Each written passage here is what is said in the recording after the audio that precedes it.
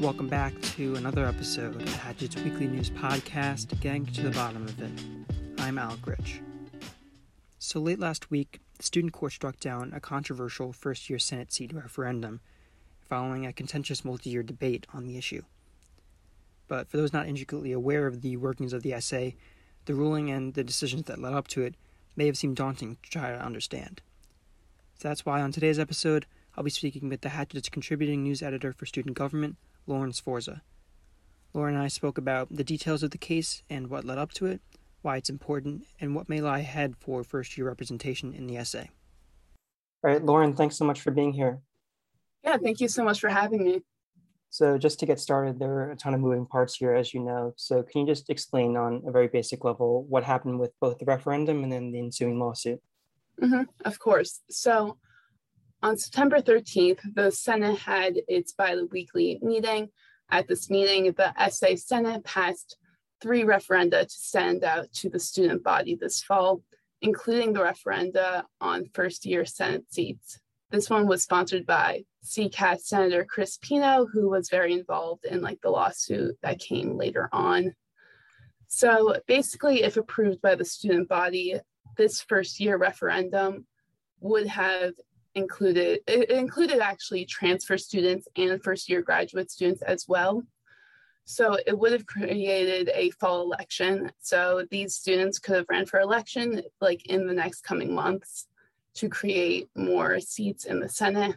So then 4 days later, the essay Office of the Legislator General filed a complaint against this resolution, basically just saying that it did not coincide with the essay founding documents. It also named VP Kay Carpenter as a defendant, Senator Cordelia Scales as a defendant, and then Senator Chris Pino as a defendant. Pino then tried to file motions to dismiss this complaint and to seal portions of his argument. Both these motions failed, and the court held its hearing on Sunday and then ruled later that night that the first-year Senate seats were not constitutional and not in line with the essay founding documents. Right. And so first, just what were some of the reasons in support of allowing first years to hold Senate seats again? So as you may know, first years used to have Senate representation. They used to be appointed by the Governance and Noms Committee to be university at-large seats. These seats were non-voting seats in the first semester, but then the first years could vote later on. The court struck this down last year. So this eliminated freshman first-year seats from the Senate completely. So the sponsor of the resolution, Chris Pino, basically just wanted to reintroduce this resolution to get first years back into the Senate and get them the representation that he felt they deserved. And why, in your assessment, did the court rule against it? So the court hasn't officially gave its opinion on the hearing yet. That will be released probably sometime next week. But what the plaintiffs, the Office of the Legislator General, argued that the special resolution on first-year seats violates the essay governing documents by granting freshmen, first-year graduate students, and first-year transfer students more representation than other students. Basically, they argue that first-year students are automatically represented in the Senate by their school-specific senator. When they enter the school, they're assigned the school, so therefore they're represented by the senator. The Office of the Legislator General basically just said if there were to be first-year seats and school-specific seats, first years would be represented twice. But the court will release its full decision sometime next week. And essay President Brandon Hill was notably in opposition to reinstating these first-year Senate seats. So what do we know about why he took this stance on the issue? So I just wanted to clarify. So there are 2 pieces regarding first years that were passed in the Senate. The one was a resolution that created the referendum. So President Brandon Hill actually does not have the power to veto a referendum. So that could have gone through if it wasn't for the student courts intervening. The bill which he did veto would have just codified the results of the referendum into law, making the election process run a little bit smoother if it was approved, just to get a head start on things. So that was the actual bill that he vetoed.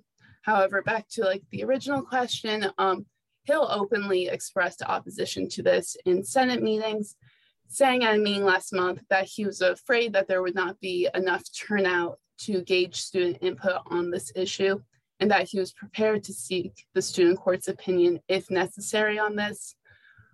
He said in a comment after the hearing, though, that he will form a special working group to address this multi-year debate about first-year Senate seats. So although he expressed opposition to it in the beginning, he said after the court case that he is open to working with others to address this issue. I wanted to also touch on, why was this case significant for those who aren't first years, especially when it comes to these greater issues about freshman representation that you've been talking about? Mm-hmm. For sure. This referendum would have also created more graduate seats and more specific transfer seats in the Senate. In the SA Senate, there aren't first-year representation across like anything. So in terms of graduate or transfer seats, there's not one person that represents like transfer students at the school and not one person that represents like first-year graduates at large. So in terms of like the greater, to those who aren't first years, I think that would have just created like it would have just addressed more issues of like representation in the Senate and make students feel more included. For students that aren't first years, I think they could just probably take in and learn from what the court has said about this, and maybe they'll just focus more on elections later on. But I don't know if it would have that much more impact on people other than first years anyway. And as you also mentioned, that this kind of battle over first-year Senate seats has gone on for several years now, and they've been removed a couple times. So why do you think this has been such a prolonged debate within student government? Yeah, so it has been a long debate because there's been a few different ways senators have proposed first-year senator seats.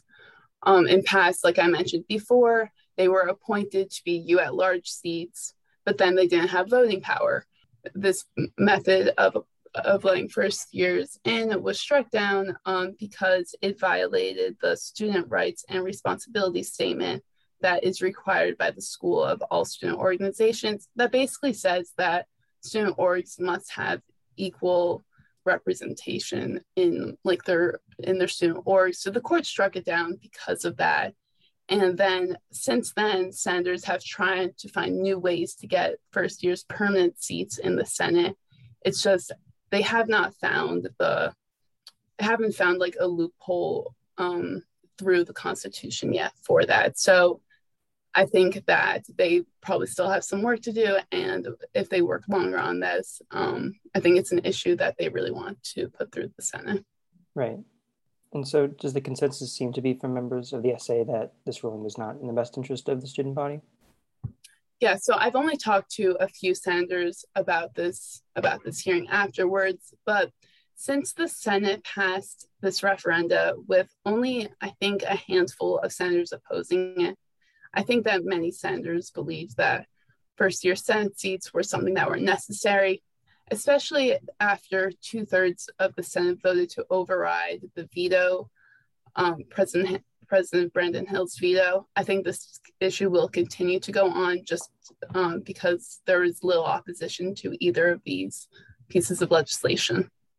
Last, I just wanted to ask, you've kind of mentioned this before, but where do you think we go from here in terms of this situation? Yeah, so I think that some senators are always going to try and reintroduce first-year Senate seats at some point.